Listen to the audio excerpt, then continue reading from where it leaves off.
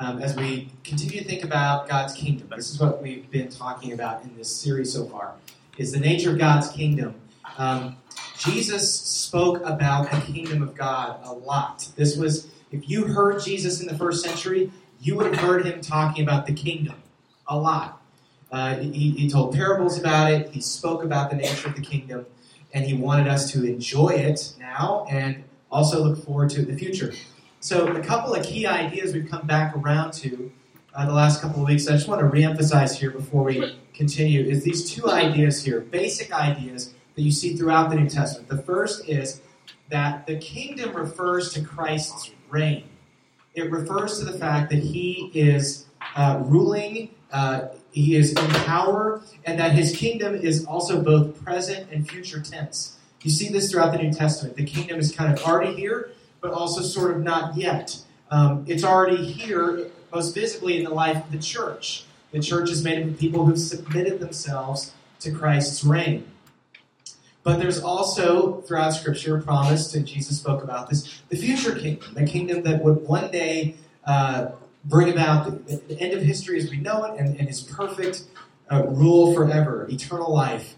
And we've kind of started exploring a little bit about the kingdom. We've learned that we are meant to prize our relationship with Christ, prize our kingdom citizenship above everything else. We've also discovered we're supposed to feel a sense of excitement and security about our relationship with God, and also an urgency to tell other people about Jesus and bring other people into the kingdom. And so tonight, I want to spend just a few minutes talking about another angle on this subject of the kingdom, and this is the angle right here.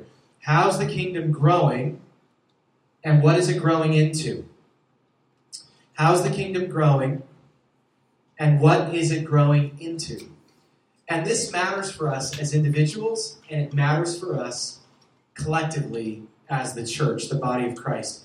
Now, Jesus is going to give us an answer to these two questions in 3 verses. So we're going to look at just 3 verses. It's actually 2 parables in Matthew chapter 13. And so we're going to put up here on the screen so you can follow along. Matthew 13, starting in verse 31. Jesus tells 2 parables, quick parables, back to back. One is about a man, one is about a woman. They're doing both very ordinary tasks of a first century Jewish life. And so let's just jump into it. Matthew 13, starting in verse 31. This is Jesus speaking. It says, he told them another parable. The kingdom of heaven is like a mustard seed, which a man took and planted in his field. Though it is the smallest of all seeds, yet when it grows, it is the largest of garden plants and becomes a tree, so that the birds come and perch in its branches. So he tells us that the kingdom of heaven is like a mustard seed. And, it's this tiny little seed, and actually the mustard plant that he's referring to would grow in that part of the world to 10 to 12 feet high. So compared to, other plants like in somebody's garden, this was just a huge plant. And it says in the parable that it grows into this large plant, and then it says, so Jesus signals to us what the purpose of this is. The seed grows into this huge plant so that the birds can perch in its branches. And, there's a picture of the mustard seed and the actual mustard plant. And that language of the bird perching in the branches, that doesn't mean like it lands there for a second, flies off. The word there in the original language of the New Testament is the word for dwelling, settling down. And so it's not a temporary resting place. This is the picture Jesus is painting. How is the kingdom growing? We're seeing in this parable already. It's growing from something really small into something very large. It's growing incrementally, but relentlessly. And we've certainly seen this in church history, right? How many people were around Jesus when he started his ministry? 12. And then it grew a little more, and here we are today. And it's still growing at an exponential rate, but it started really small. What is it growing into? The lesson there Jesus gave us about the bird is that it's growing into a home. It says it grows up into this plant so that the birds can perch in its branches. It's growing into a home. The church, the kingdom of God, is growing into a place to belong. That's what Jesus is communicating to us, both in the future tense and in the present tense. In the future, eternally speaking, Jesus is speaking about heaven. He's talking about the resurrection life. Look how Jesus put it in John 14. Jesus said this, "Do not let your hearts be troubled. You believe in God, believe also in me. My Father's house has many rooms. If that were not so, would I have told you that I'm going there to prepare a place for you? And if I go and prepare a place for you, I will come back and take you to be with me, that you also may be where I am." Jesus is talking about his kingdom as a home, as a place to belong. So God's kingdom is growing and growing into an eternal home for us. So that's the future piece, but also in the present tense. The kingdom is seen in the life of the church, and the church is meant to be a place for people to belong now and to feel like is their home, to be welcomed, to experience life in Christ together, for the church to be a place of healing and rest and growth, a place to serve together. And so that's how we're supposed to experience the kingdom now and in the future. It is a home for us. And we're called also to invite other people to come home. I mean, Jesus is calling everybody home. And so we are called into that, to invite people, because people may not know there is a home prepared for them.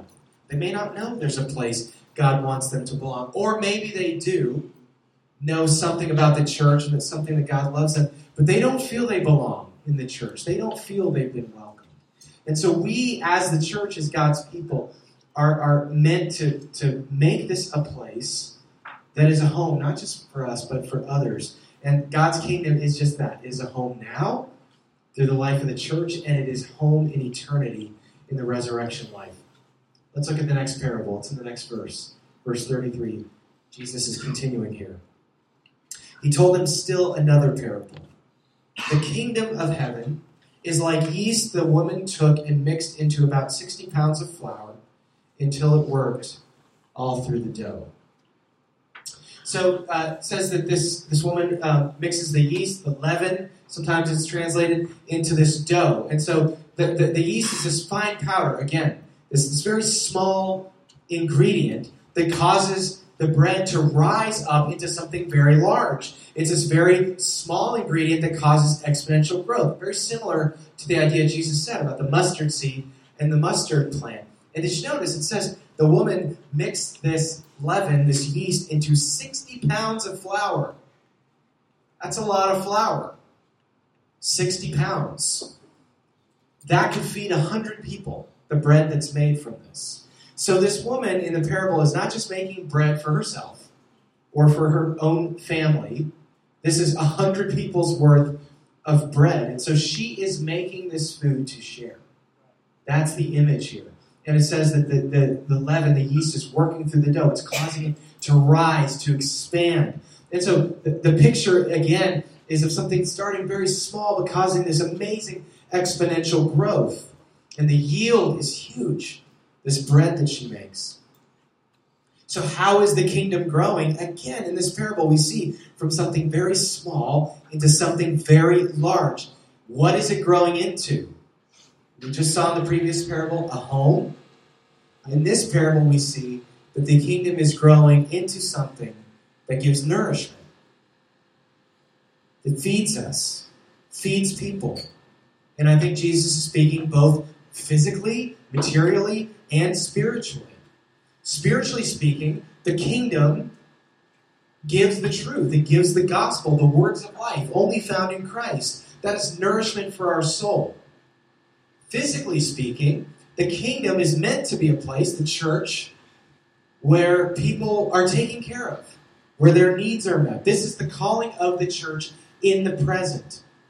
Because God wants to meet both our spiritual needs, and he wants to use the church to meet the dire physical needs in this world. Remember that moment right before Jesus' ministry began, when he went out in the desert for 40 days, and he's praying, and he's fasting, he's preparing for his ministry. And Satan appears to him out in the desert, and he's taunting him. And he's like, I know you're hungry, so why don't you just turn these rocks into bread? You can do that.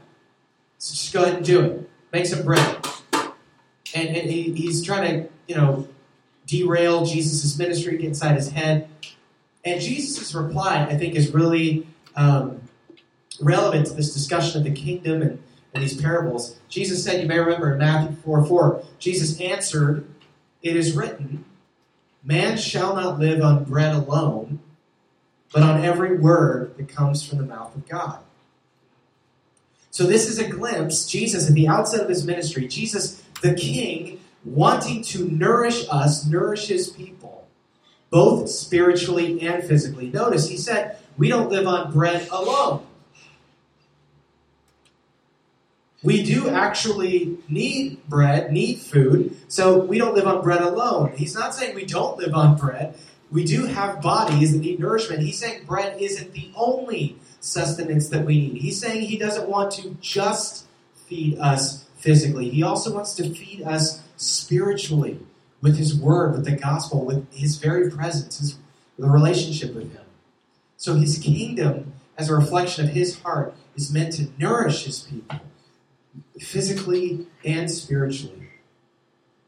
So I think we've seen a glimpse of something in these two parables. The kingdom has been growing incrementally, relentlessly, from something small over the centuries into something very significant, which it now is. And it even continues to grow. And it's going to grow and grow and grow, even eternally from here.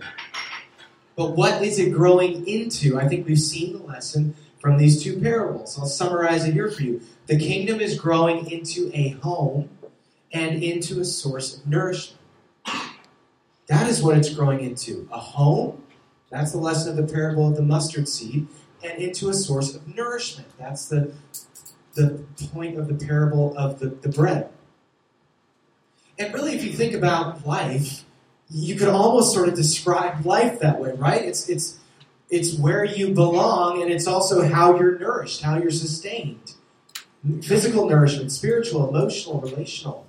The kingdom is designed to meet all of those needs. Jesus wants to meet all of those needs now and forever. This is what the kingdom is. And Real Hope Community Church is an outpost of his kingdom, an embassy of God's kingdom. And so our life as a local church, as a body of believers, should be reflective of the kingdom.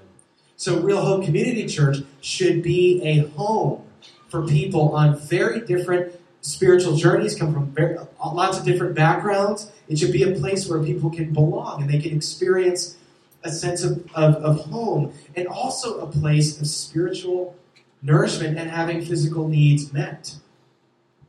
And when I think about the life of our church over the last 3.5 years since we started, it sounds like this to me. It sounds like this incremental growth, starting small but growing consistently, incrementally.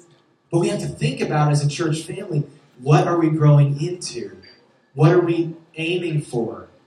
It's an important question to ask as individuals and as a church family. And I think Jesus is helping us see part of it in these parables. We are meant to be a place of belonging and a place of nourishment, a place to be fed, and a place that's home. And I think to a large extent we are. We are already this, but we want to continue to grow into this more and more and invite others to come in and to find rest, to experience belonging, and to find both physical and spiritual nourishment through Christ. We have to remember, again, the parable of the bread there. She made bread for 100 people. She wasn't making bread just for herself. And so as a church family, we have to think about, this is a place for us to belong, for us to be fed, but we're trying to make this place a home and a source of nourishment for lots of other people too, that may not have a place to belong and may need to be fed both materially and spiritually. So let me pray for us as we think about this. The church as a home, the kingdom as a home, the kingdom as a place of nourishment. Let me pray that Jesus would do this in and through us.